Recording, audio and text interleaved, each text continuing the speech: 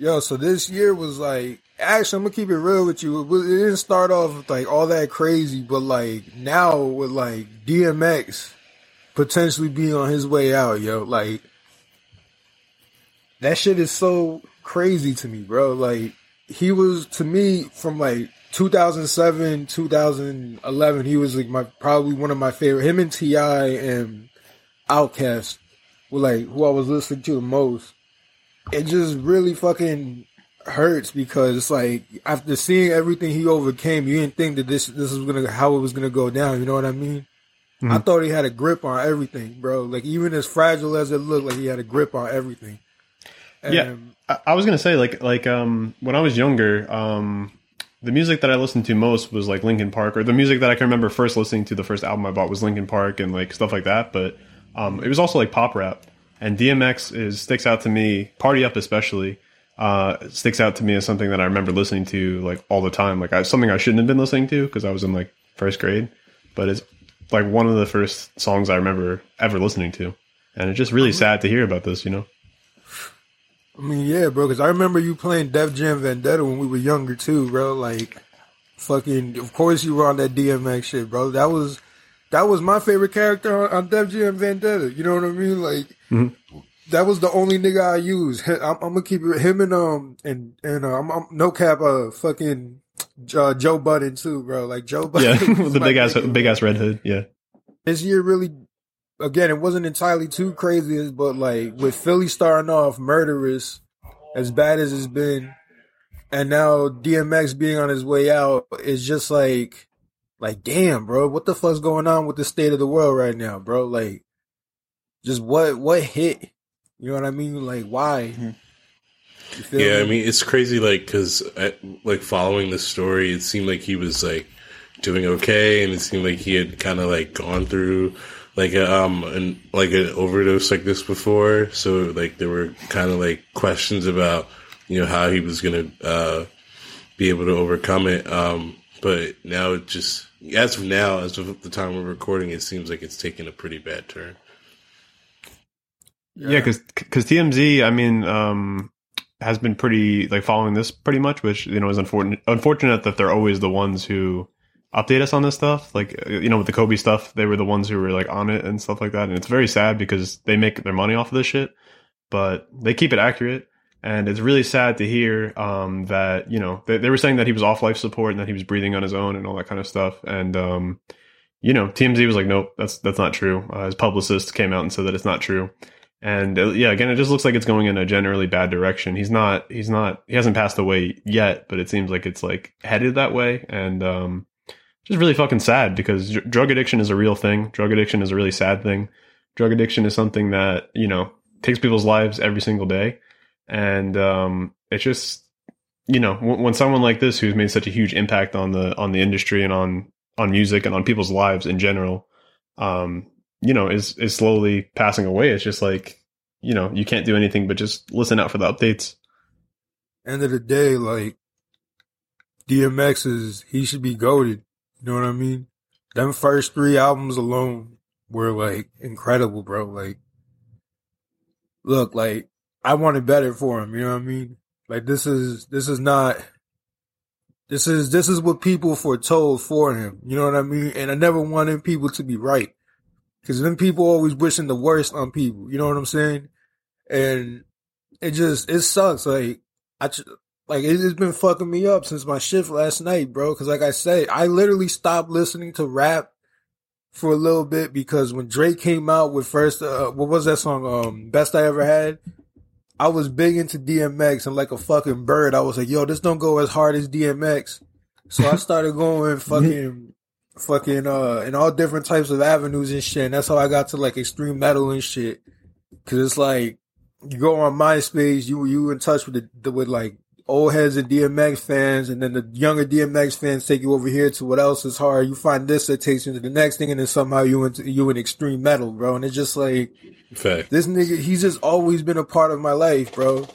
You know what I mean? Like, I love him to death, and like the fact that he's going, like, it's pretty inevitable. I mean, his family is visiting him, or at least 10 hours ago it said they were flying in to visit him because he's it's not looking good. that shit really fucking, it was like a stab to the heart, bro. And I hope we're all wrong. I hope everybody's wrong. I hope that he just powers through it the same way Lamar Odom did. And I just, I don't know, man. I'm fucked up from it. You know what I mean? He should be goated in my opinion. Like, yeah. So I think before we get into our discussion and the rest of the news, we can just kick it to Troy for like the final thoughts and, you know. Yeah. I mean, I'm not gonna lie. I'm not gonna say like I am the big. I'm not gonna say that I am the biggest DMX fan. But you know, I still can appreciate like the art of it. You know, like come on, like who doesn't know X Gonna Give It To You? You know what I mean? Like that song's just iconic. They play that everywhere. You know, everyone knows that song. Everyone knows DMX. Everyone loves DMX, dude.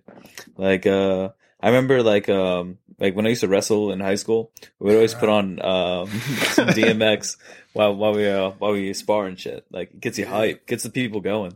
Same. They always played DMX all the time. They always played Rough Riders Anthem and intro and shit. Yeah, Rough Riders Anthem is like, you know how Chop Suey's my favorite song? Right under it is Rough Riders Anthem, bro. I know every single word to that thing, bro. Like, if a nigga came up to me with a gun to my head and was like, recite a song word for word, I'm going right to Rough Riders Anthem by default. Like, that shit's incredible, bro. But yeah, go ahead, TZ. My fault. That song gets me hype every time it gets brought up. No, that's all I was gonna say. Like, I mean, I was like kind of Googling him a little bit just to get like see what's the most like updated update, but not sure yet. But you know, it's real nice to see like people are like rallying and like in like prayer vigils like outside the hospital for him and stuff out in like in New York. You know what I mean? Like he was really loved by the hip hop community. I thought like yeah, everybody fucked with DMX.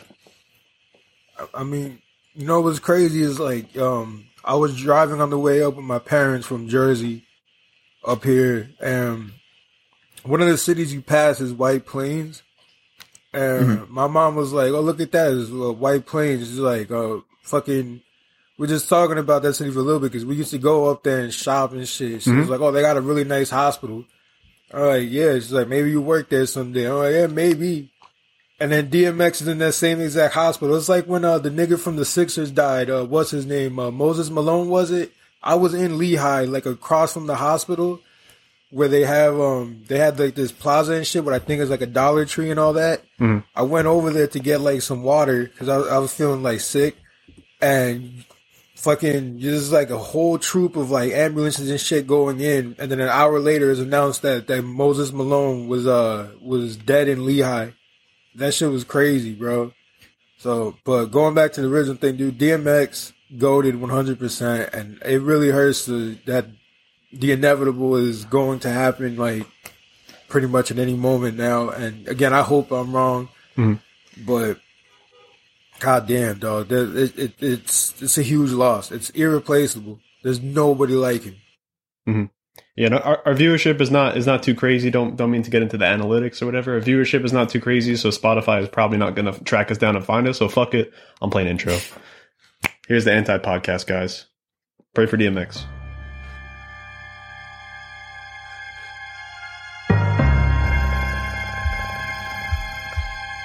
Tried to explain. She didn't hear me though.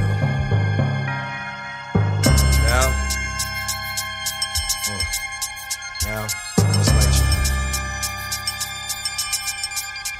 I must. But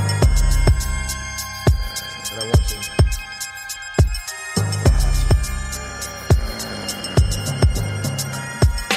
One, two, come through, run through. Gun who? Oh, you don't know what the gun do? Some do, those that know are real quiet. Let me think you wanna try it, fuck around and start a ride. Niggas gon' buy it, regardless, because I'm the hardest rap artist, and I'ma start this shit up for real. Get up and feel my words. I make herbs spit up and squeal. It's all I've been hearing lately. Niggas hate me, wanna duct tape me and make me put their brains on the wall when I brawl. Too late for that 911 call. Niggas stay beefing, but a lot of them bluff. But not me, cause I'm a nigga that can get out of them cuffs. You think a lot of them tough? That's just a front. When I hit them niggas like, what you want? A battle turns into a hunt. With the dog right behind niggas, chasing them down. We all knew that you was pussy, but I'm chasing it down. What's Rio De Young OG going You to don't know jail? who Real the Young OG is? I've been putting his music in the group chat for like. No, wait, so what's he going to jail for? So, yeah, what's what's he he going to jail for? for? Yeah. He was wrong place, wrong time. And he had nothing to do with what was going on. He was just fucking around with like shady people at the time, and they threw it, and the feds were like on them, and he didn't talk, so he got fucked up. So, Really, he's so good. He's so good, bro. So what was the event that happened though? Why? How did he get arrested? I mean, I was listening to a clip from a certain fucking thing that I'm not gonna mention, but Okay, so it's possession of a firearm and drug trafficking crime. Again, none that listen to him. I'll send you the link. Listen to any interview that he's done. Matter of fact, when he talks about the jail sentence, and all he says is, "I was with the wrong people at the wrong time." Ultimately, that's what fucked me up. Because possession of firearm doesn't mean it's on your person, right? Like if the nigga next to you has it, both of you could be in possession of that firearm. You feel what I'm saying? There's like a whole thing with that. That's what they're trying to do with a young boy right now with the firearm thing that he got. I was gonna say, he's the voice. Yo, this shit, different bag is so hard. Oh my god, it's so hard. It's so hard. Yo, we're recording, right? we're gonna use this for the episode, right? Oh, we are.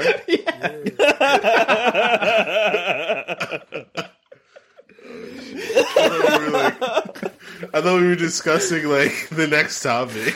My bad. Yeah, we kind of were. Yeah, I guess we are discussing the next topic. What do you think about Rio De Young going to jail? Oh, Troy. All right, bro. I'm gonna remember this one. I got you. It's a late April Fool's prank. Playing on Eve. So, are you a fan of Rio's music, Eve? Not like a huge fan because Ryan just put me on, but like I like his like top 5 songs. I would say, you know what I mean. The stuff that I have heard from Rio, like "Paranoid," I really like that song a lot, and like yeah, I mean it sucks like that another artist got like caught up in some bullshit, and now we can't get music from them. But yeah, like I hope everything. For him and his family, everything goes well, and I hope that he's like safe in there. Mm-hmm. And I was gonna say, bro, with the music thing, he actually said on his last interview, that he has like legitimately like 100 and something good songs, and then like 6 songs that he knows when they drop, he's gonna be financially set for at least like 3 or 4 years while he's in jail. So that's tough. That's really tough. We're gonna keep. He also has like 2 albums with RMC Mike. I think he has a few songs with Icewear, and he's got an album with Yachty. He said, I think, and he's got albums with plenty of people. So we're gonna be getting his music, but like, it's still sad to see him gone because it's like, especially with Peasy coming home, which I don't expect y'all to know anything about. But Peasy's like the dude that started that group that he's part of, the Ghetto Boys. Peasy's like the OG of all this shit. Peasy went to jail for a few years. Peasy comes out unexpectedly from what I was reading, at least. I may be wrong. Unexpectedly, and I think it was February or late January. And all of a sudden, like, the whole shit is different because everybody was yelling like "Free Peasy, Free Peasy, Free Peasy." Even that song that just came out this year with Babyface Ray and Rio, it's called "Third Time's a Charm." Fucking on Babyface Ray says "Free Peasy ho," like, you know what I mean? That song came out this year, like a month after fucking Peasy was free. So it's like, didn't Bobby Shmurda say that too? Did he? Yeah. What? Free Peasy ho. Free Peasy ho. Nah, that's an old ass song. That was a joke. Listen, bro, that went right over my big ass head, bro. Like, You might have said breezy. But yeah, bro, it's just like to see one come out, one go in, man. That sucks. It's always like a revolving door with this type of shit, bro. The hip hop police love getting niggas, bro. They just yanking them in, bro. Yeah. You know what I mean? But I mean, right now, bro, like how good rap looks, we still have like our blunders. Like, look what's going on with like fucking YG right now, bro. Like that dumbass shit. Like, I'm not gonna lie, bro. Like, listen, I'm all for fucking being more open and changing shit around so folks not discriminating with each other and all that shit, right? Or at each other, rather. Mhm. But with Meet the Flockers, this nigga didn't say anything violent towards no Asian folks, bro. He said, wait till they not home and then get at them niggas. Like, you know what I mean? Get at the... Yeah, they so- don't believe in banks. Like, Yeah, to give it a little bit of context, like with the new that's actually an old YG album that he had in 2014, My Crazy Life. There was one song, I think it just opened with basically what Ryan was saying.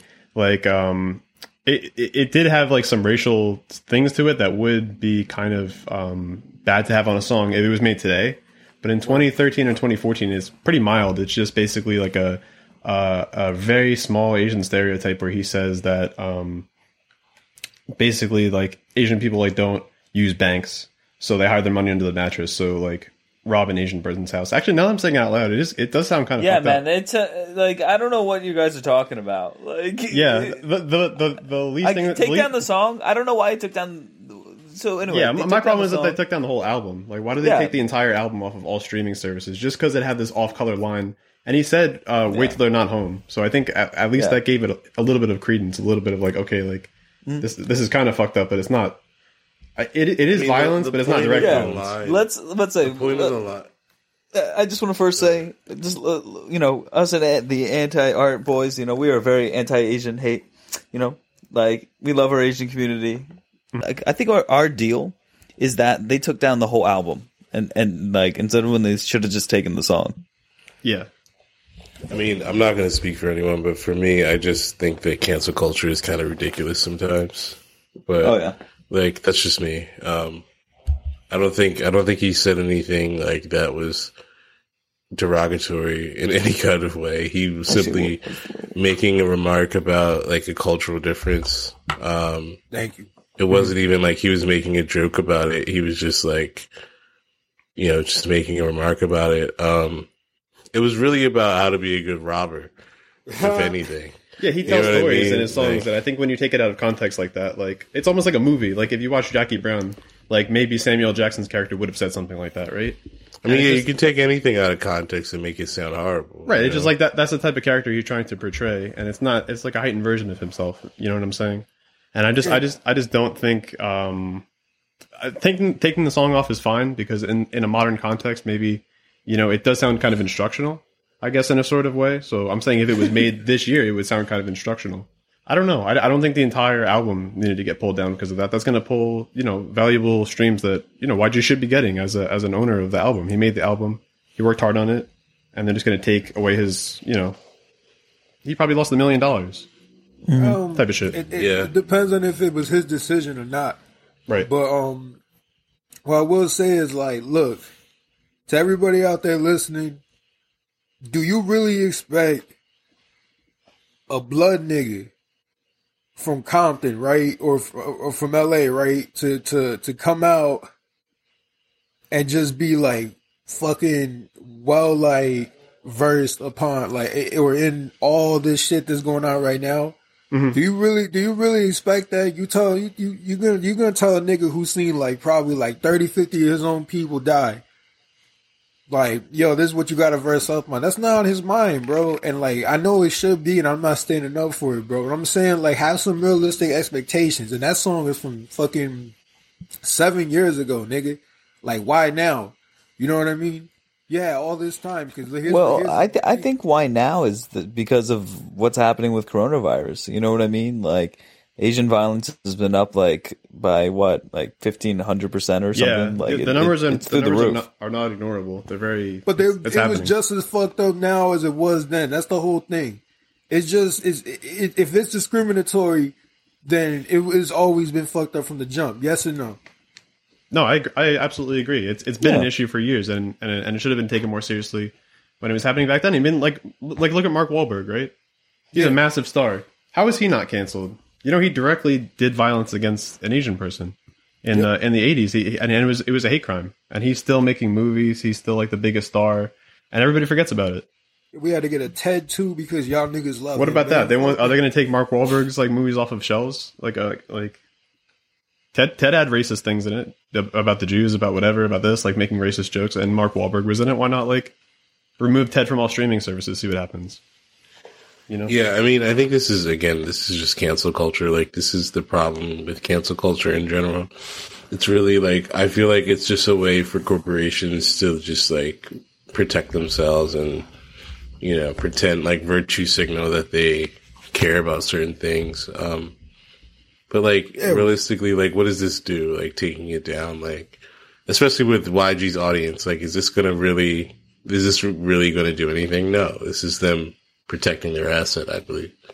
And the whole thing is like, all these companies like to, as you said, do virtue signaling and all this shit. But are you feeding Asian folks? Are you feeding niggas? Are you guarding us? Are you helping anybody of any fucking sort? It's like, oh, we donated $1 million to a, Asian Lives Matter fund. It's like, bro, you make $1 million in your sleep. Yeah. Like, just like blinking and like before you go to sleep. Matter of fact, nigga, like, why don't you just fucking give significant, if you really want to help fund some shit, bro, donate. Don't take music off the shelves, bro. Some of this shit is like war anthems for niggas, bro. You know what I mean? Yeah. And I think this is just ultimately like a very nuanced conversation. Like, the Asian diaspora is really like, it's diverse. Like, there's like diverse experiences. Like, not every Asian person is the same. Mm-hmm. So I definitely feel like the conversation around this has just been really, like, honestly, it's been really disappointing, because no one's really taking it with any nuance. People are just like, trying to sound like they're saying the right thing. And I think, this is the problem that we have. Like, we're not actually going to get anywhere unless we can have like real conversations about this, but everyone's just like so scared to even talk about it or even like, have an opinion, that upsets anyone, where it's like, okay, like, now we're just going to pull everyone's albums off the shelves because it had like a reference to Asian people in it. Like, it feels very algorithmic. It feels like a YouTube video that like references, like, you know how YouTube's algorithm, like, will just get rid of videos if it says ISIS in it. So even if it's like a Vice video, like, what is ISIS then we doing? Probably got our shit. That gets demonetized, right? You know what I mean? It gets demonetized automatically. It just feels very algorithmic the way that all the streaming services pulled his album off of the shelves. Like, like what other songs had cancelable things in them, and what is considered cancelable on the album? Like, what did he say? Is making a song about shooting people, is that going to get all taken off the shelves? Like, where does it kind of end? I just feel like. Well, and like, what does canceling someone actually do? Like, does it actually, like, how is this helping anyone? Like, it's just confusing. It's like they just take it off the shelves, and everybody just has to decide. Like, everybody just has to be like, oh, now YG is canceled or whatever. Like, it's the easiest move to make when you getting looked at. That's the shit that bothers me. Because it's just like, if you really want to enforce change, either fund it or like fucking do something huge with your platform, bro. Don't go taking niggas shit off the shelves. You know what I mean?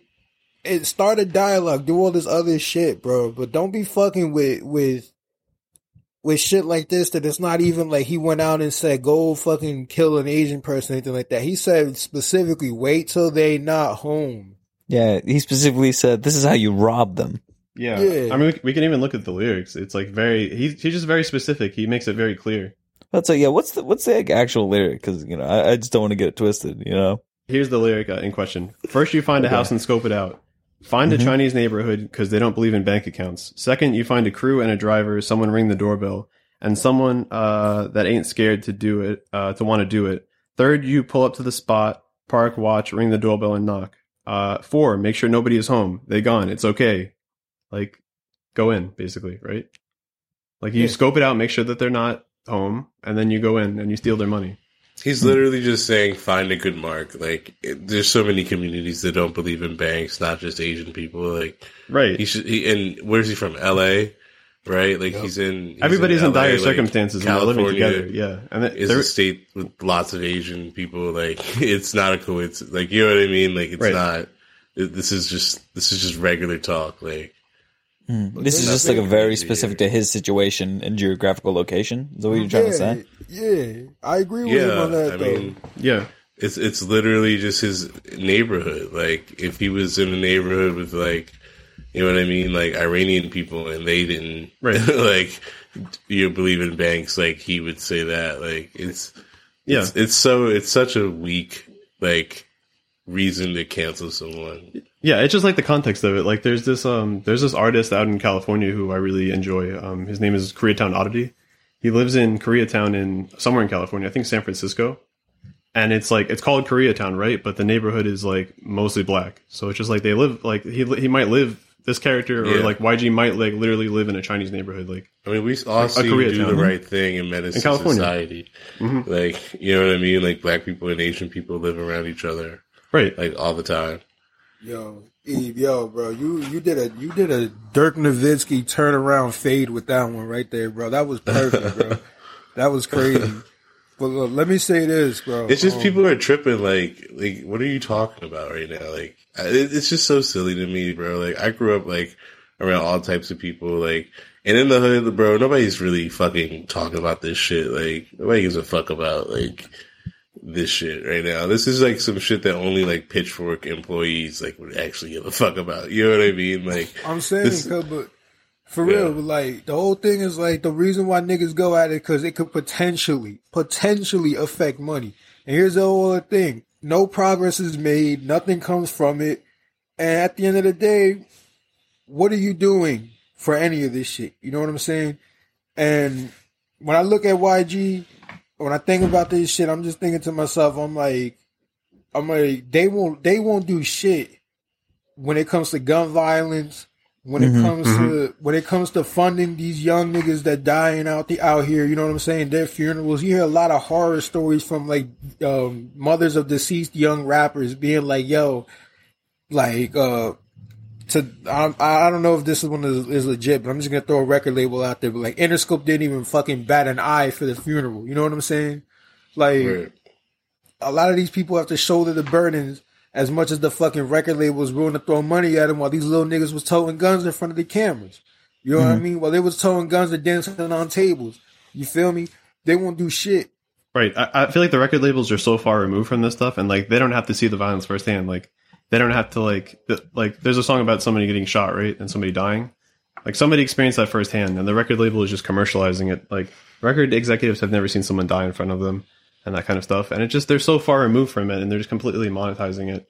You know why? You know why Lil Durk makes so much money? Because his fucking label loves him. Because his label fucking loves him, bro. I know he's got his own OTF thing, but they connected with something else. But it's like this dude has literally seen an absurd amount of his own close people die, bro. And who's that rapper who made PTSD? Who was that again? That was G Herbo. G Herbo right. had same thing. His record label also loves him. You know what I mean? 56 dead niggas in his life, bro. 56. That's insane, bro. Him and Dirk could put together the amount of dead people that they know, folks that was close to them, and have a whole fucking community. That's nuts. You know what I mean? That's a whole graduating class, bro. And it's fucked up. It's fucked up. What are you doing to affect this? Because there's still young niggas dying in Chicago. You know what I mean? It's still young niggas dying in LA. It's still young niggas dying in Jersey, New York. Philly. Like, what are you doing? Philly right now is as hot as it's ever been. Like, what are you going to do? That's pretty bad. You know what I'm saying? Like, if y'all really want change, how about instead of taking the music off the shelves, you fucking use the money that you fucking shoveled in from the music and help some folks out. That's all I got to say. Yeah, they make so much money and like they spend it on just excess. You know what I mean? Just investing in cryptocurrency that goes bankrupt and it goes in the trash and it's like a scam, right? You know what I mean? They'd rather try and just throw $1 million into cryptocurrency and see where it goes rather than like just give $1 million directly to a neighborhood where they're, you know, Amazon is in, or give them fucking rights. Like Amazon, like how they're not letting their employees unionize. Right. Completely fucked. That's completely fucked, bro. You know what I mean? It's just like the separation between the worker who actually does the work and the company is so separate. And it's just like the amount of money the company is making like per employee, you know, like off of like an Amazon employee, like they're worth so much money because if they stop working, if all of them stop working, like Amazon doesn't get to ship anything out at all, right? They are the company. So I don't understand. It's a cycle of exploitation. And they do the same with rappers. I feel like, it's completely ridiculous. That's a discussion that we should save for another thing, because that's going to lead to like every avenue available. Yeah. But we can talk about that a little bit later when we talk about our favorite albums this year, because that's all stuff that kind of pops up, themes. You know what I mean? 100, yeah, for sure. Yo, Pierre, you want to come out? Even when a nigga broke, he had class. All my life, I probably sold a million half. A lot of niggas talk this shit, don't know the half. You never seen a nigga moving so fast. And if I lose a nigga, I get it back. And if I lose a nigga, I get it back. All my life, I probably sold a million half. A lot of niggas talk this shit, don't know the half. Work, trap, go. All right, so now like the first like quarter of the year is up, I guess, and we're not post pandemic, but we're post like maybe we're kind of out of the storm a little bit. It's getting better. It's getting a little bit better. I feel like maybe things are going to get better like in the next couple of quarters. Like I think by the end of the year, by like December, we're gonna have like a really really good album, because like people are going to want to tour it. These albums, I feel like people are more experimenting, and it's a lot of smaller names that are actually standing out to me than the, like the bigger names. You know what I mean? Yeah, I feel that. I agree. Like, yeah, it's been a challenge in this first half of the year to find like bigger names that are releasing and stuff, but there's been a lot of cool stuff developing in more niche areas, I think. Yeah, I completely agree. Like all the albums of the year that I found, like I asked you guys to compile like your top 5 albums of the year. I found a lot of very interesting themes like within the kind of music that we chose. A lot of them were EPs. You know what I mean? Like some of them were short albums, like the what was that one R&B album that came out at the beginning of the year? I forgot the name of it. Oh, Jasmine Hotels. Hotels, right? Oh, yeah, Hotels. That was actually an EP. It felt like an album, didn't it? You know what I mean? Oh yeah, I loved Hotels. Like she was just amazing on like every single song, and like yeah. Plus, I really liked. It was kind of like refreshing to have this perspective, Of a especially hoe. like of a hoe. Hotels, bro. I loved. All those interludes were so funny. Like all the stories that they were telling each other. Yeah, all the moms like wanting to get like if you want a washing machine or you want new clothes or something, like you're gonna fuck your husband or whatever, like that's like ho shit or whatever. It's like, and then it's like they're all like laughing in the living room, It's very interesting. Yeah. Plus, like her voice on it is just amazing. Like I loved like Pick Up Your Feelings. I think that's like one of the stronger songs on the album. When she like breaks up with that dude, and then like she's singing about like. Like when you come by, like come get your shit, come pick up your feelings, like because I don't want them anymore. You know what I mean? Like I think that was a really cool, song. Yeah, was that in your top 5 albums, or did you put that in there? Did you listen to that? I did listen to Hotels, but it was not my top 5. My top 5 was mostly compiled of like punk. That was the other rock. thing. Very, very genre heavy with you guys. Yeah, I saw you had a lot of metal and like punk and pop punk specifically.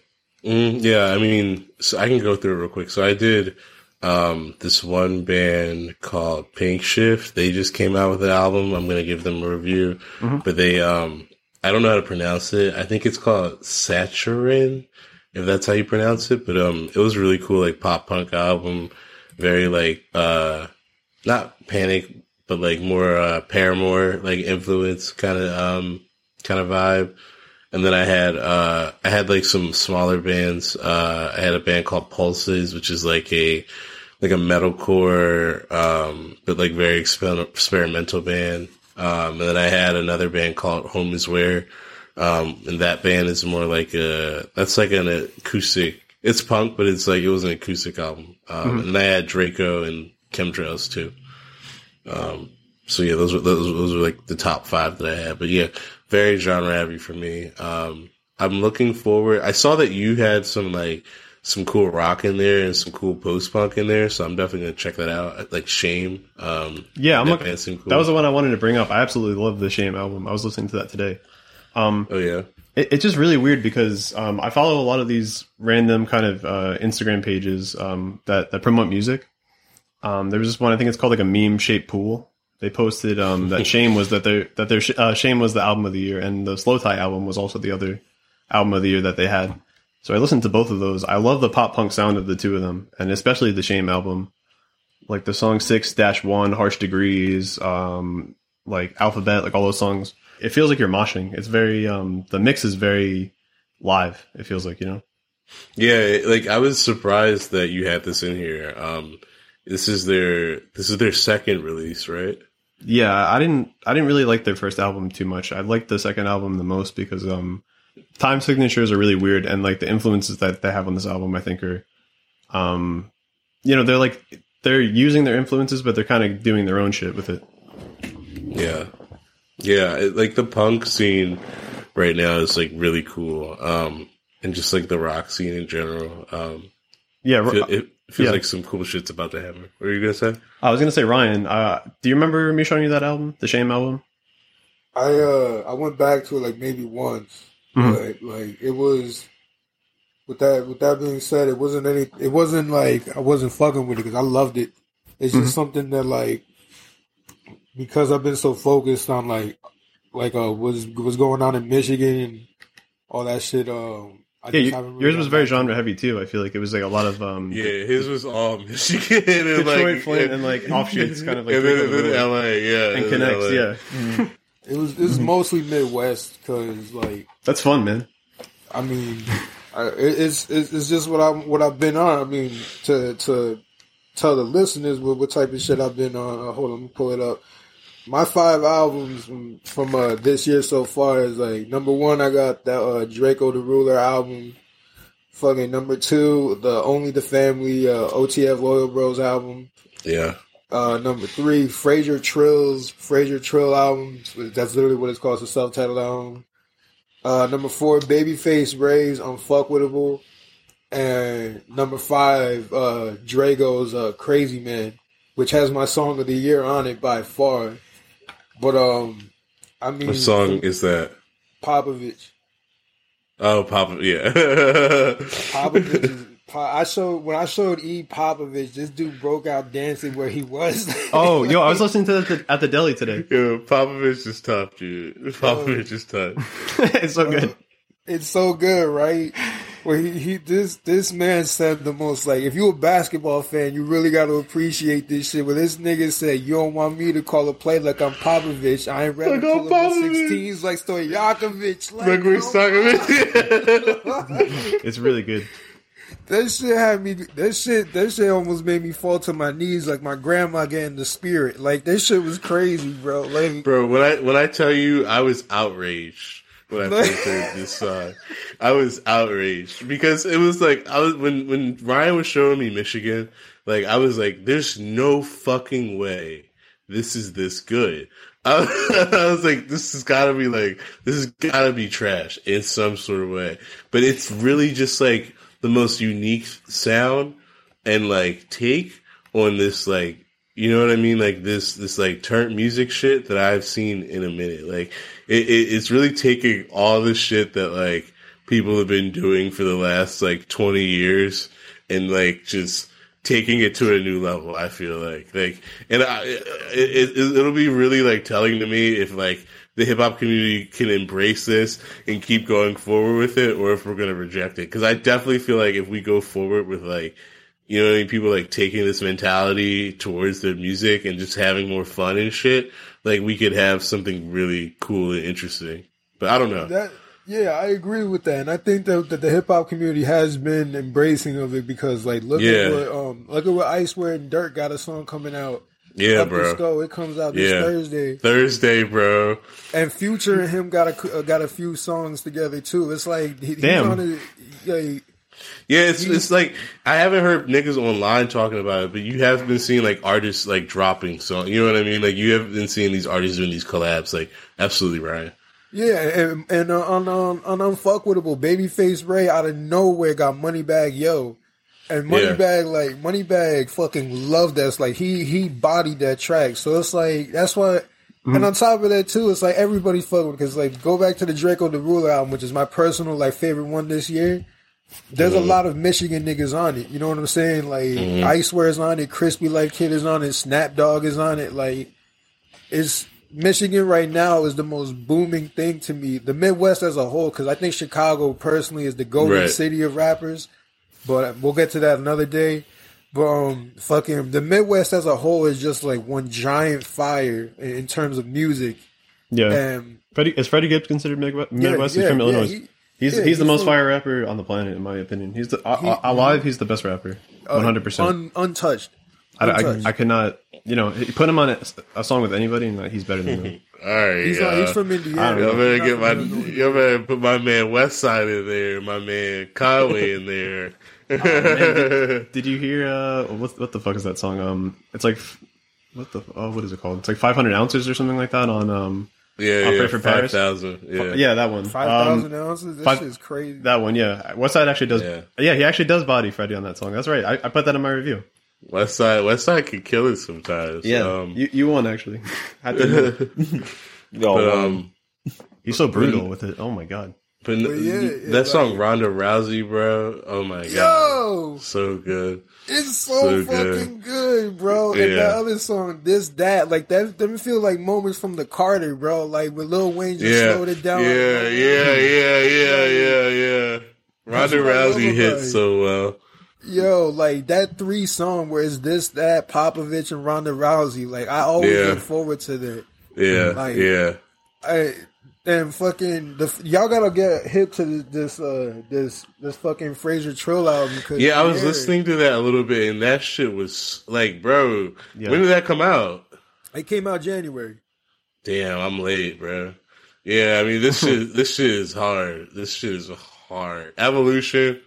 Oh my god, Pierre does this thing all over this tape. Yep. I'm saying, bro, like it up until Draco the Ruler albums came out, that was my favorite album this year. So like y'all got to get hip to it, man, and just take any of these 5 albums and run with it. I guarantee y'all, I didn't put y'all onto no bullshit. I promise you that. I know. This is what the guys in mind, man.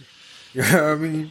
Yeah, Fraser Trill's amazing, and everything that Pierre does is like, honestly, the Chavo album, the Jelly album, and that album, like I listen to those constantly. It's just so easily listenable. You just make a Pierre compilation, everything that he's ever produced. You know what I mean? Yeah. And it's just like, it just all has such a fluid sound, like from when he started to now. It's just like, a Pierre beat is a Pierre beat, no matter what. And on me, Troy, John, and our friend James were listening to that one time, playing Mario Kart, and it was amazing, bro. It was like, yo, Pierre, you want to come out here like every 2 minutes? New beat, new rapper. Yeah. So Pierre's the most talented producer, working today. Yep. Teasy, what you been on, buddy? Yes, for me, the top 5 albums I have for the year so far. Chemtrails Over the Country Club, Lana Del Rey. Let's say I've talked about that enough. Hotels by Jasmine Sullivan. I love that album. I thought it was really good. I thought it's super soulful. Plus I don't know, I kind of like how she uses her sexuality in it a lot, of how it's kind of like a superpower, like she says on the album. And then my next couple of albums is going to be the Arlo Parks album, Claps and Sunbeams. She's from the UK. She's I don't even want to say R&B. It's kind of indie pop a little bit. Yeah, it reminds me of lo-fi, Radiohead or something. There's definitely a Radiohead, lo-fi kind of strum guitar influence type of shit on there that I can hear. Mm-hmm. Yeah, it's super lo-fi. It's real interesting what she's doing on there and how she's able to I think this is her first big album. I think of her debut studio album. And she's doing some pretty big things. I can't wait to follow her career as she keeps going. And then I have the Weezer album that they had earlier this year. I thought it was pretty good. I thought it was probably the better Weezer album to date since the early 2000s, in my opinion.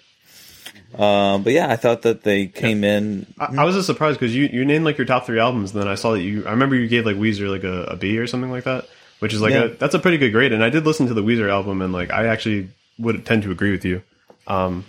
Surprisingly, I didn't know that Weezer still made music that was good. That was listenable. Yeah, me neither. It was good. It was very very tasteful, very mature. You know what I mean? The music strikes me as very immature and kind of it's almost like Smash Mouth, at a certain point where it's like Beverly Hills is such like a meme. It's such a bad song. What? It's a great song. That song is so trash. but yeah, but you're right though. Like they really have like kind of grown up and like are able to like be more serious, and I think they have some like, real serious like points of view, especially like doing this album in the pandemic. Like they make some really good social commentary about like how everyone's always like looking at their phones now. Like everybody's just like you know what I mean? Like yeah, they're like old men in that type of way, but now they're just being like, you know, school is like you're looking at a screen, you watch a TV through a screen, you're doing the, you know, it's like it's you're killing the appeal for this album for me, bro. All right, I'm sorry. You can probably cut that. I'm just joking with you, bro. Yeah, I think I think pandemic stuff is so funny to me because like I really did think that they handled it well, and I feel like so many artists handle it so badly. You know what I mean? Mm-hmm. No, yeah. Like honestly, though, like I do think like SNL is like SNL, right? Pandemic SNL is like a prime example to me. Yeah, that was real bad. Like the worst fucking shit, right? Yeah, it was real cringy. They tried to do 2 Zoom episodes twice. It was fucking terrible. Yeah, it was just like really tragic to me, in my opinion. So like to hear like Weezer like artistically like capture that was really cool, I think. Mm-hmm. Oh yeah, totally. Like they were able to like make like, you know, their sound and have like really updated lyrics that it like still kind of like make sense. You know, they just really enjoy. Mm-hmm. Yeah, and those are like the top albums of the year so far for me. All right. So I'm going to go through mine real quick. The Shame album, as we had talked about, one of my favorite post-punk albums that I've heard in recent memory since probably, I forgot the name of the album, but something like Free Yourself or something by Savages back in 2013. That was like my last favorite post-punk album, and this is probably like on the level of that. So that album is really fucking good. Yeah, it was really good. I really liked 6-1. I thought that song was just sick. That's a super good like treadmill or running song or something like that. BPMs are very good on that one, so I highly recommend that one. The Nick Cave, Warren Ellis album, I really like that one a lot. It had a lot of the cinematic qualities of the shit that they made for movies. Like they made like the Hell or High Water soundtrack. I don't know if you've ever seen that movie. Yeah, they produced that. Yeah, it's a great movie, right? So it has a lot of those kind of Western qualities to the sound, where it does sound like Western bank robbing music or something like that. Mm-hmm. But it has a lot of the themes of today, and it's like very just super well done. It feels very post-modern, I guess. Like it's commenting on a lot of stuff from our era, but it's like, you know, but like Nick Cave has been making music for like 40, 50 years, and he's still commenting on our kind of era. Like he's still up with it, like yeah, with it. Like I don't want to spoil it, but yeah, listen to like White Elephant or something like that. That's a perfect example.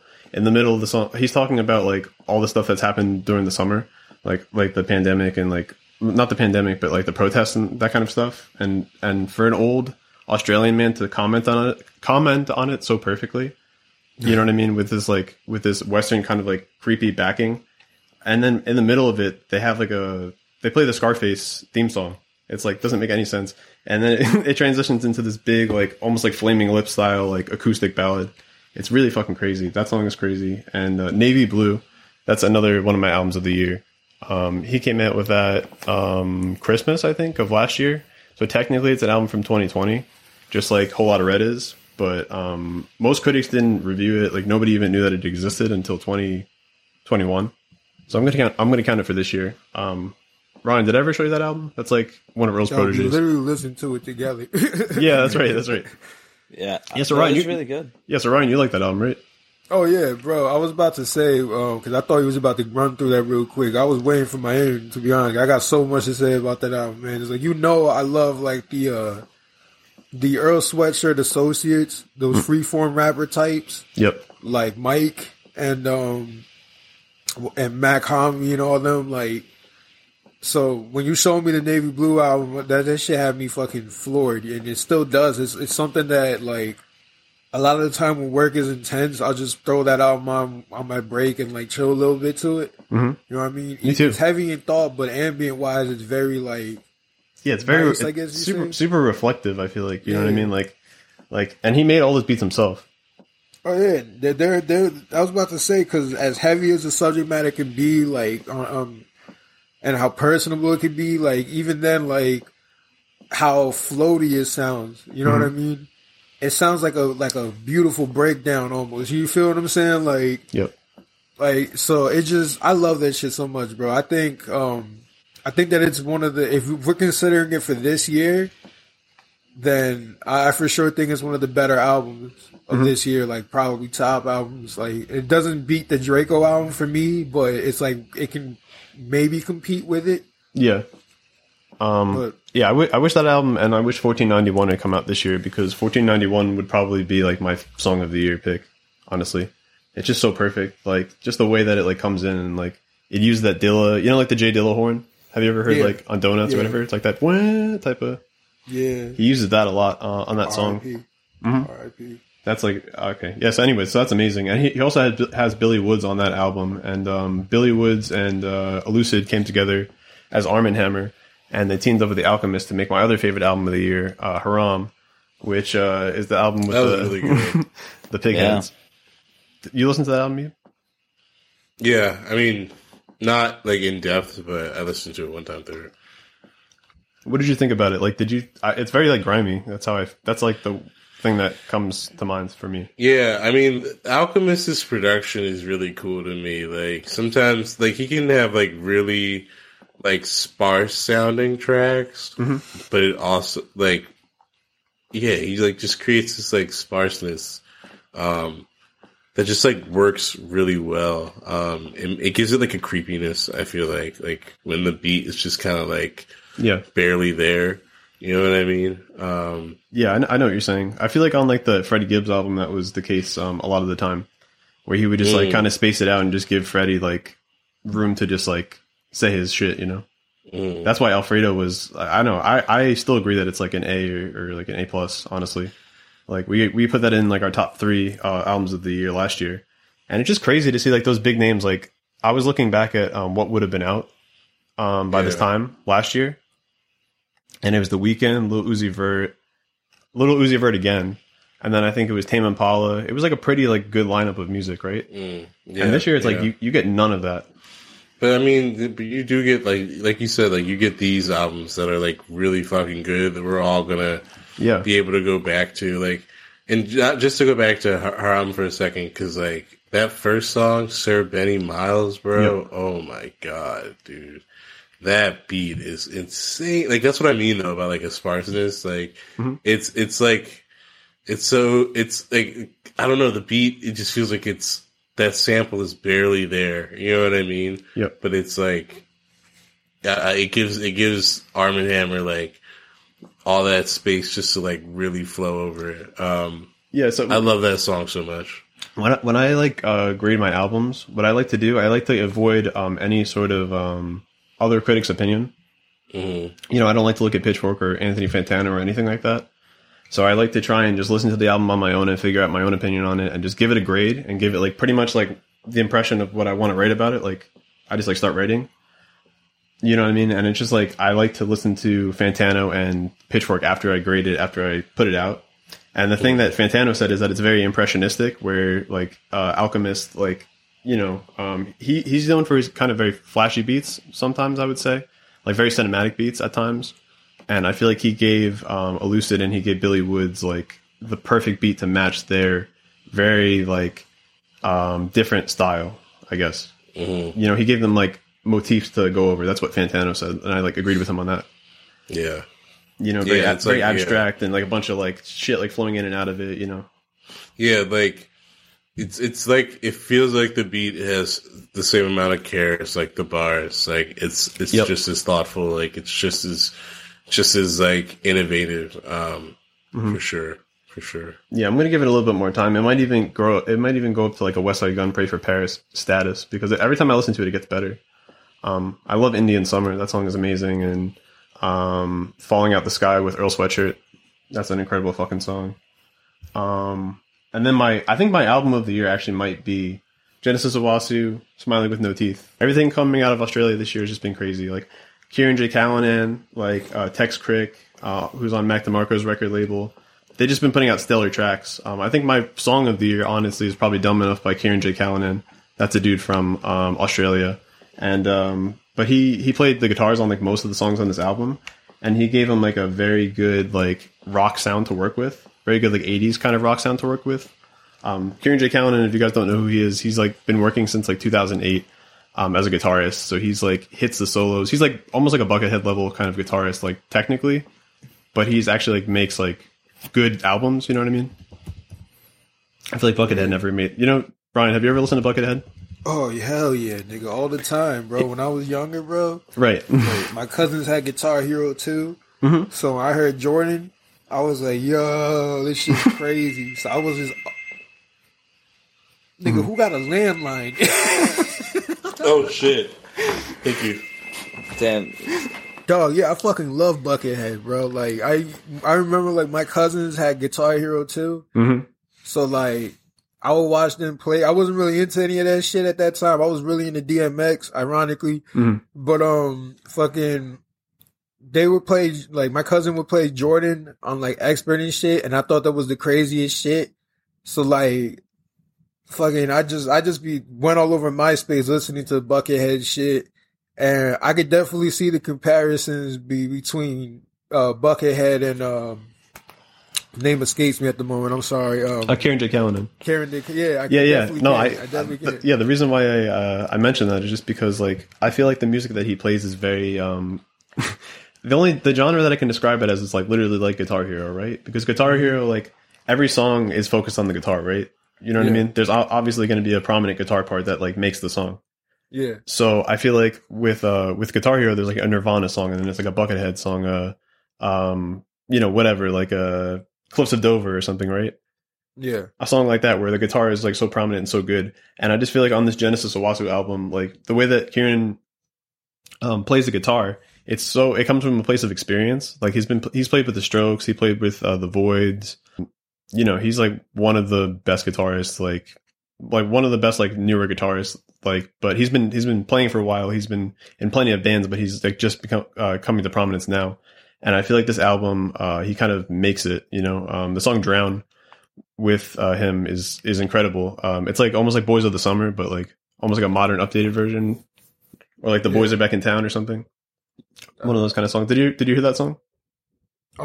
Yeah, you actually sent it to me, dog. Like that shit is so good, bro. Like, to me, there's some things on this, there's certain songs on this album that I would just like put on as like driving music almost. You know what I mean? Like if I wanted to like set a theme for myself, like if I'm in a funk and I just wanted to make it fun, you know what I mean? Like I just throw a few of them tracks on and just cruise. You feel? Yeah. Like I just be chilling. Yeah, he's really funny. Like the way that he makes his albums and the way that he like makes his statements are very out there and very not out there. They're very to the point. You know what I mean? Like he was on the Anthony Fantano. Anthony Fantano actually interviewed him, and Fantano was like kind of being very roundabout with the way that he was talking. He was like, you know, like, oh, you came out with this album, and it seemed like you like wanted to make a concept album, which is kind of weird for a debut because it's kind of like, you know, most people don't go that ambitious. And then all he said was he's just like, yeah, they're pussies. Like people who don't try hard on their debut are pussy. Right. And Fantano just started laughing, like, you know what I mean? That's the way that I feel about his lyrics. The way that he like. The way that he comes through on like a song like Whip Cracker or something like that, for instance, which is like, or like Drown or like Don't Need You or something, you know, just like he's very like on point about the things that he's talking about. Like he's just like, I don't fuck with neo-Nazis, I don't fuck with this, on the one song where he's like, don't like say racist things to me, fuck you. Like there's so many songs on the album where he embodies that, where it's just like, yeah, like don't fucking make fun of me for that. Don't like come at me with that. Like this is not the 1960s. I'm not gonna give you a pass. Like, you know what I mean? Like you're gonna get your ass kicked if you talk like that in public. And you know, because you know that's kind of a big problem in Australia. I appreciate that so much, though. Right, it's a big problem in Australia because it's something that you don't hear much about. And like I had two friends out there. Shout out to Aaron and fucking Davis. They from Wollongong. They was telling me about that shit like a while ago, bro. Like, about how fucking wild racist even their parents were, nigga. Like, it's crazy. You know what I mean? You wouldn't think parts of the world, you would think with the way they taunt the states, that everybody else got past all this shit, but they still on the same tip. You know what I mean? And I'm looking at you too, Canada. Get your shit together too. Yeah, Justin Trudeau. You know what I mean? Yeah, nigga. For real.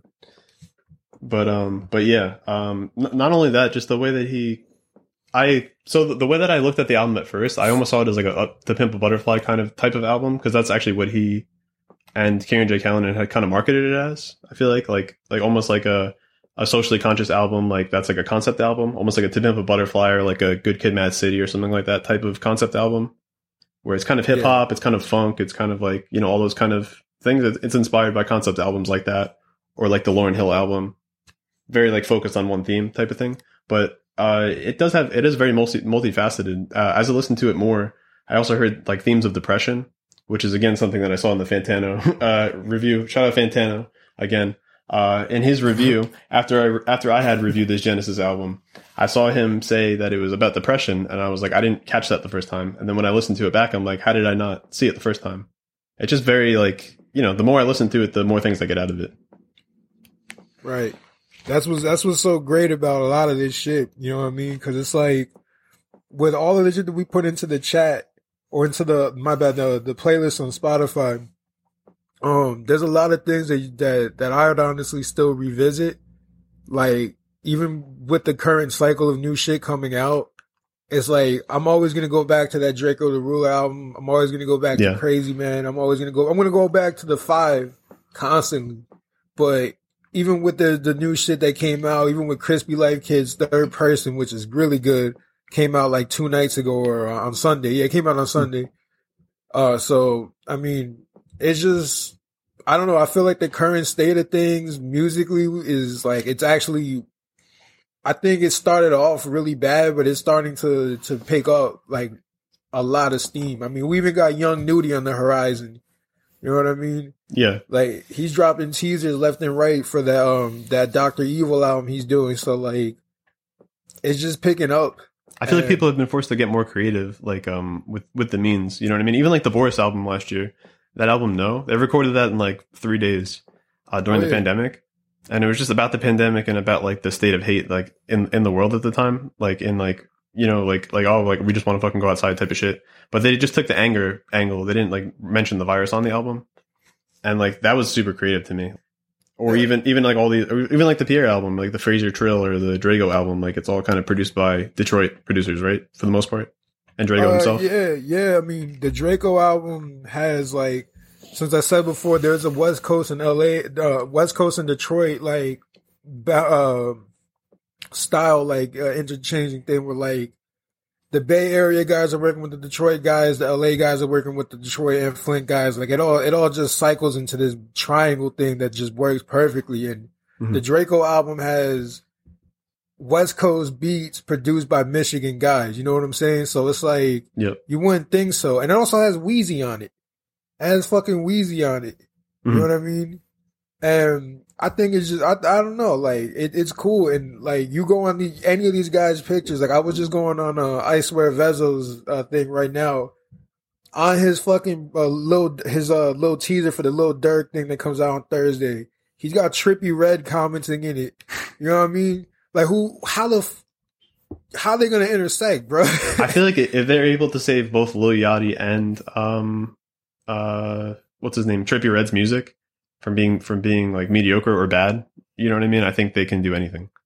Yeah. You know what I mean? Because Lil Yachty, you know, he wants to make fun of YB and Namir for that horrible Soul Train song, but don't think we forgot about Bring It Back by Lil Yachty. One of the worst songs of all time.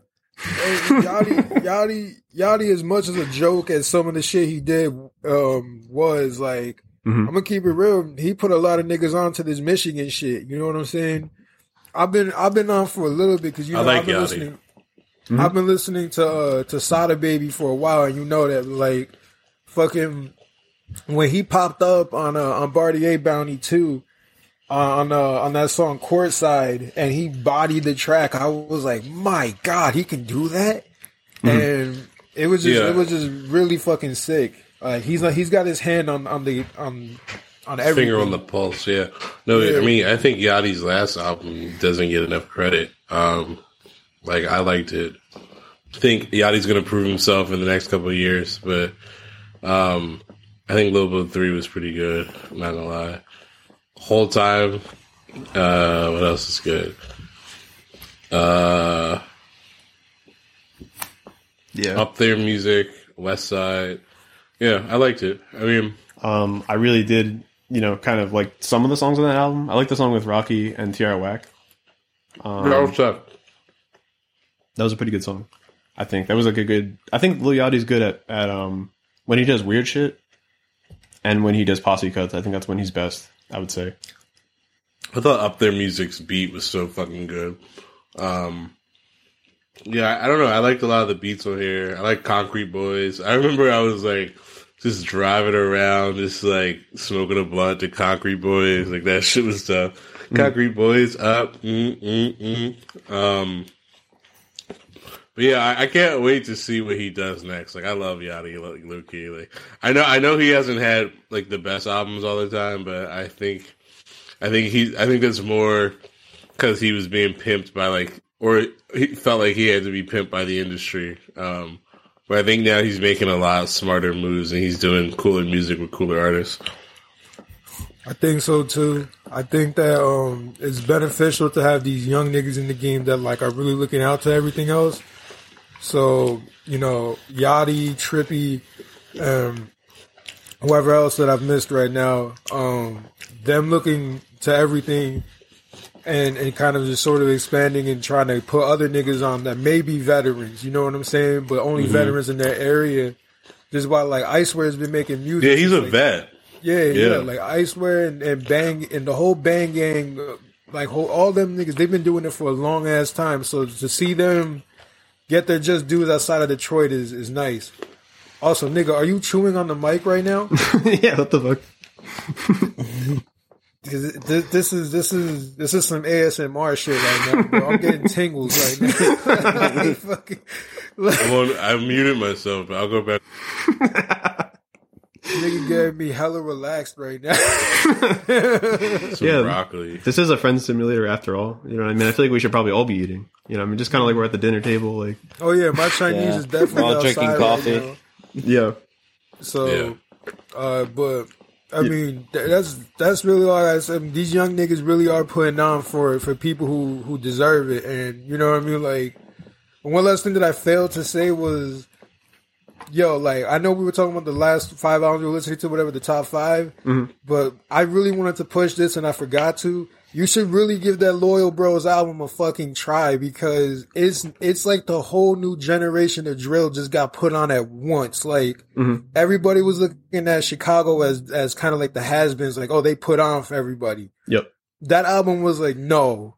Not only did we put on, but we still got, and we still got even more behind them. You know what I mean? You got street legends like THF Zoo and fucking and Buka 600 and Memo 600 like coming up and fucking talking their shit, and it's crazy as fuck, bro. They even got Von doing some incredible posthumous work. So like y'all should really listen to OTF, right? That's what you're talking about?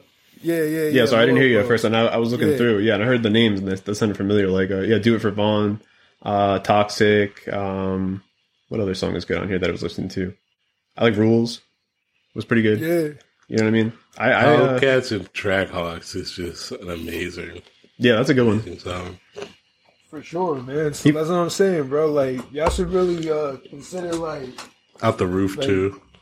Fucking like if you have spare time soon where you're not listening to anything new for the page, try and sit down and give that one like a thorough listen. I promise you'll feel, if you don't, at the very least you'll feel something like. Yeah, you guys should put a review for that out or whatever. Just do like even I were talking about we were gonna do a split on that. Like, you can even do a video or whatever, like a 10, like whatever, like a writing thing.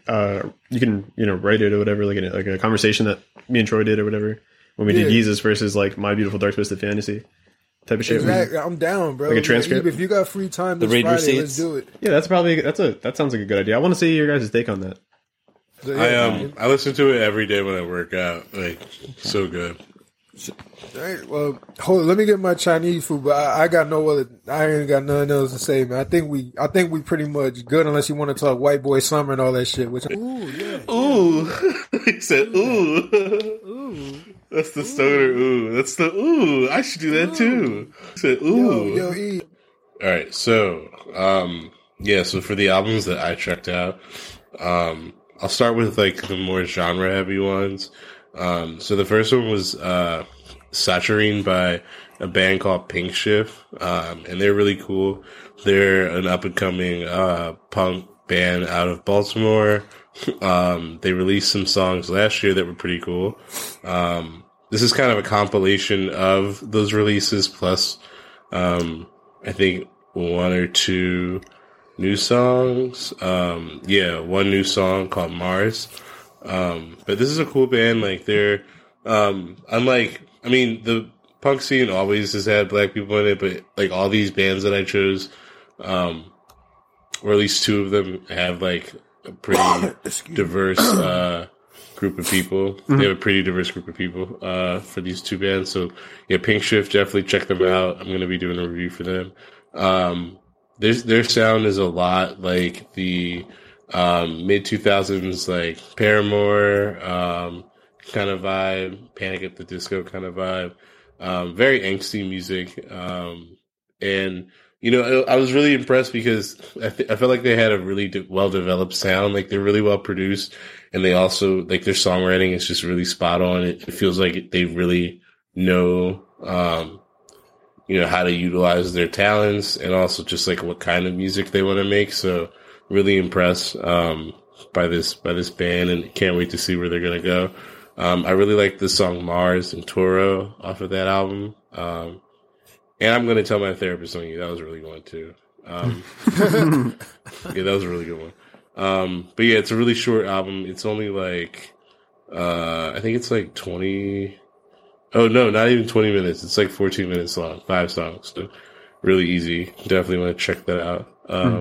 I listened to some of your ones that you recommended, Home Is Where and Pulses. I really like Pulses a lot. Yeah, dude. I was going to talk about Pulses next, dude. Pulses is sick. So they're like, it's kind of hard to define them. On their Spotify, they say that Pulses is what you get when you take 4 dudes with wildly different musical backgrounds and stick them together. And it kind of feels like that. Yeah, like our show. Yeah, honestly. They're like, I guess they have a pop punk feel, but like literally, bro, there's like hardcore on this album. There's like some Midwest emo vibes on this album. There's some math rock on this album. You know what I mean? There's some hip hop on this album, bro. There's even like memes and vines and shit on this album. It's just so cool. Like these guys are really just like, it feels like 4 dudes who are really passionate about like music and just like art, and who are just really talented, who are coming together to make cool music. Standouts for me are like the song As a Treat. Like that was a really cool like anthem vibe. And then I like some of their mellow tracks like Evidence of Absence and I Meant It. That was really cool. But then they also have like really cool hardcore tracks like We're Gonna Play Steve and General Grievance. So yeah, and they're just super talented. Like you can tell they have so much skill. Like they'll jump into like, you know, like a death metal breakdown beat, and like you'll know that this fucking dude can play this shit, but they'll just do it for 30 seconds just to show off, and then they'll switch up the vibe. So definitely a really cool band for anyone who likes, you know, metalcore, hardcore, punk, pop punk. Like it's literally all in that album. Hold on, I need to pause for a second. I gotta blow my nose so bad. Cool. So my next album is the Draco the Ruler album. And that was called The Truth Hurts. I had no idea. Like I wasn't aware of this album until Ryan put me onto it. Excuse me. And at first, like, it took me a second to really like understand, like, cause like I've never been into like the West Coast like sound. You know what I mean?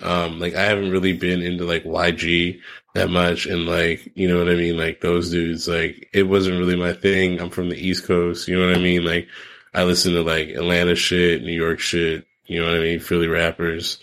But like this album really like opened me up to it and made me understand it, made me, aware of like what the point of the music was. And like, I think I gained a larger appreciation of it because of like some of the stuff that Ryan taught me, just like, and learning about like Draco's life and like how much that impacts his music and how much, you know what I mean? Like how important and relevant this shit is to like his story and like how relevant he is to like his community, made me appreciate it. And then also just like, you know, understanding the vibe a little bit more made me just like be able to fuck with it. So, yeah, I bump it a lot now. For sure, dog. And like, there's something, I agree with you on a few things, or matter of fact, not that I agree with you, it's more like, I feel the same way. Like I haven't cared about YG's music since like 2016, really, when like FDT was like huge and shit. But I mean, I don't know, like up until now, other than Ty Dolla $ign and Kendrick and Earl Sweatshirt, like there really hasn't been anybody with like, well, those three don't even sound like the West Coast. Like Right. Yeah, I was thinking, I was gonna say Tyler, but he doesn't feel West Coast either. Yeah, like none of those guys sound West Coast, and then like the West Coast rather than in the traditional sense. Right, and then the people that are making West Coast music sound like little YGs. So it's like it's the same like DJ Mustard. Hey, shit, just fucking like dissected with a different like. Yeah, I like the West Coast sound a lot. Like me and Ryan have been listening to Lane Changing a good amount, I think. But SOB, that song is so good. Man. Yeah, but they're different. They're different. I'm talking about. Let me specify LA because the Bay has always been popping. The Bay has always had like just the weirdest sound that intersects with like everything else. But like if we talking LA, Draco is to me the best artist out of LA currently. In terms of like doing that gangster rap shit, because man, him and the Sting team, like they took a fusion of LA and fucking hold on, let me go back, let me retract that statement a little bit. 03 Greedo too. Him and 03 Greedo, him and they from the same projects too. Shout out to Jordan Downs, man. Fucking them niggas, bro. Like both of them, they sound so different from everybody else that it's just like. Like, you take any of those albums that I posted by any of them, I like it 10 times over than YG's, like, best album. Like, I just... Yeah. I really, really appreciate it. And with Draco specifically, he sounds like evil. You know what I mean? Like, he's just like... Your friend? Yeah. Like, even in the Vlad interview I sent you, bro, you know what I mean? Like, we were talking about that earlier, but like, in that Vlad interview, he just sounds dangerous. Like, you can tell, like, that it's just like, these dudes are really about this. And like, when you like, I don't know, you just like, bro, I don't know, that element made me just fuck with it a lot more. I don't know why. Oh, yeah. Imagine a nigga in some house slippers, just like, just exhausted. He go, your friend's gone. They can't even revive him. Like, what? That shit is so nasty. Bro, his tone of voice is fucking crazy. Just the way he... Oh, my God. The whole album. So the first album, I thought that was just the flow that he was doing for that song. And then I get to the next song, and it's like the same, like, kind of low voice. Right, like, you realize that's just how he talks. At first I was like, okay. And then it's just like... Wait, what did he just say? You know? Bro, he said on the last album, I'm gonna just say, like, because some of the most outrageous lines I've heard this year have all come from him for the most part. Yeah. On the song Fuck 6ix9ine from the last album, he said, "Cannon on my hip at all times. It's a photo shoot." Like, wow. Come on. Damn. What he say? Fucking my bitch bad. She's supposed to be looking at my wrist and it's saying what it's supposed to say. What, bro? Like, come on, bro. Like, this nigga, he's a complete package, bro. He's legit and he's got the wordplay. Like, you know what I mean? Yeah. He calls his fucking the extension on his gun Pippi Longstocking, bro. Like, who thought of that? You know what I mean? Yeah. It's just, it's like, it's a different kind of creativity, bro. It's like coloring outside the lines type shit. You know what I mean? Like, and it works so well. And I'm just like, I'm so excited every time I hear a song because I'm like, I know that they put some effort into it. You know what I mean? Hey man, if you mind me asking, you got a favorite song off that album? It's either I like Same Order, I like Engineer Scare. Dude, Chrome Hearts is so fucking good. Don Toliver is really good too. Like I like Don Toliver a lot. Yeah, Pull up in the lamb truck. I'm Don Toliver. It's so good. Yeah, Chrome Hearts had me, man. Chrome Hearts. Ooh. I feel like the feature on Don Toliver, or the feature that Don Toliver had on Don Toliver was really funny. The way that he came in, and he was on the song for a good amount of time. I thought he was only on it for like 20 seconds, but he like did like a chorus, like a mini chorus, kind of. Would you say, Ryan? Like, how would you describe that? He did it. He had his verse and he had like his little bridge. It was a bridge. Like he bridged right into it perfectly, and like. It was my favorite song on the album for a while, but the intro is my favorite because of how just sinister it is. Like, it just feels like two niggas that just got off of like just shooting. A bunch of niggas just got together and were like, yeah, wow, what a day, huh? They're just fucking passing around a cigarette and like, yeah, you know what I mean? Alright, Denny's. Yeah, like say something, Max. Like sometimes something about violence just gets me excited, and it's like, but you don't even sound like you sound fucking. What? Like, he's just never excited. I mean? On Neiman Marcus, what do you say? He said, I'm at Neiman Marcus. Should I go on a drill? I thought he had a song called Neiman Marcus. I was about to say, what? No. I'm pretty sure he does on one of his older albums too. But yeah, bro, like. I need to listen to that song, if true. He said, I'm at Neiman Marcus. Should I go on a drill? Like, what? Yeah. Like, I don't know. That's why it's album of the year to me. Like it's just so like untouched by with all this stupidity in it and how real it is, but how animated it is. Yeah. Like so it just got me excited. It's like camp. It's like camp.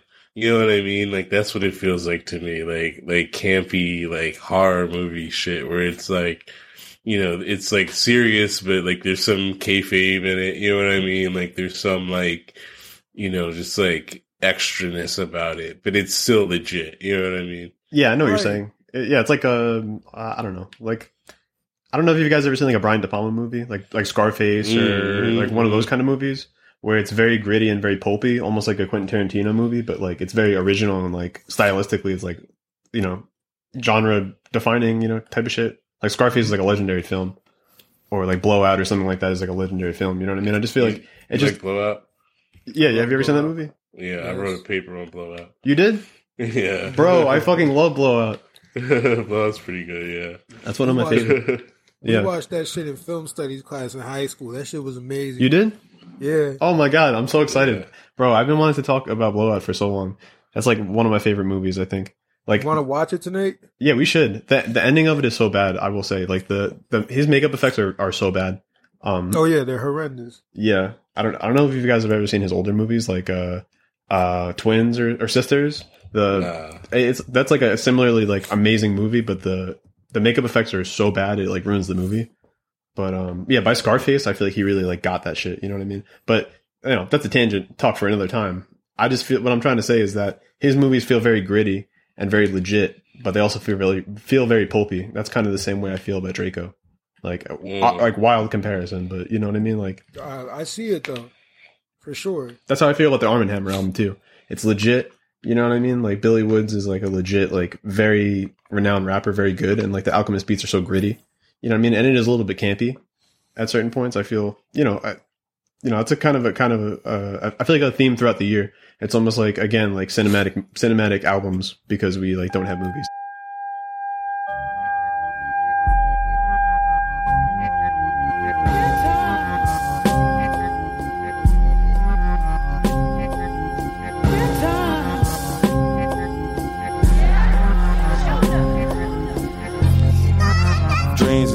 spirits linger like angel dust. Ain't no angels hovering, ain't no saving us, ain't no slaving us.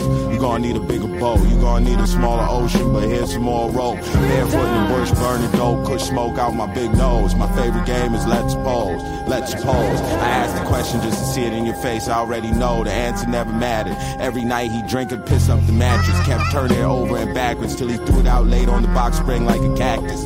Madness, some slowly go, some just vanish. Don't make a promise you can't keep, don't make a keepsake out of grief. I can't promise anything, it's pills to help you sleep. It's ill, but you're like krill in that cold deep.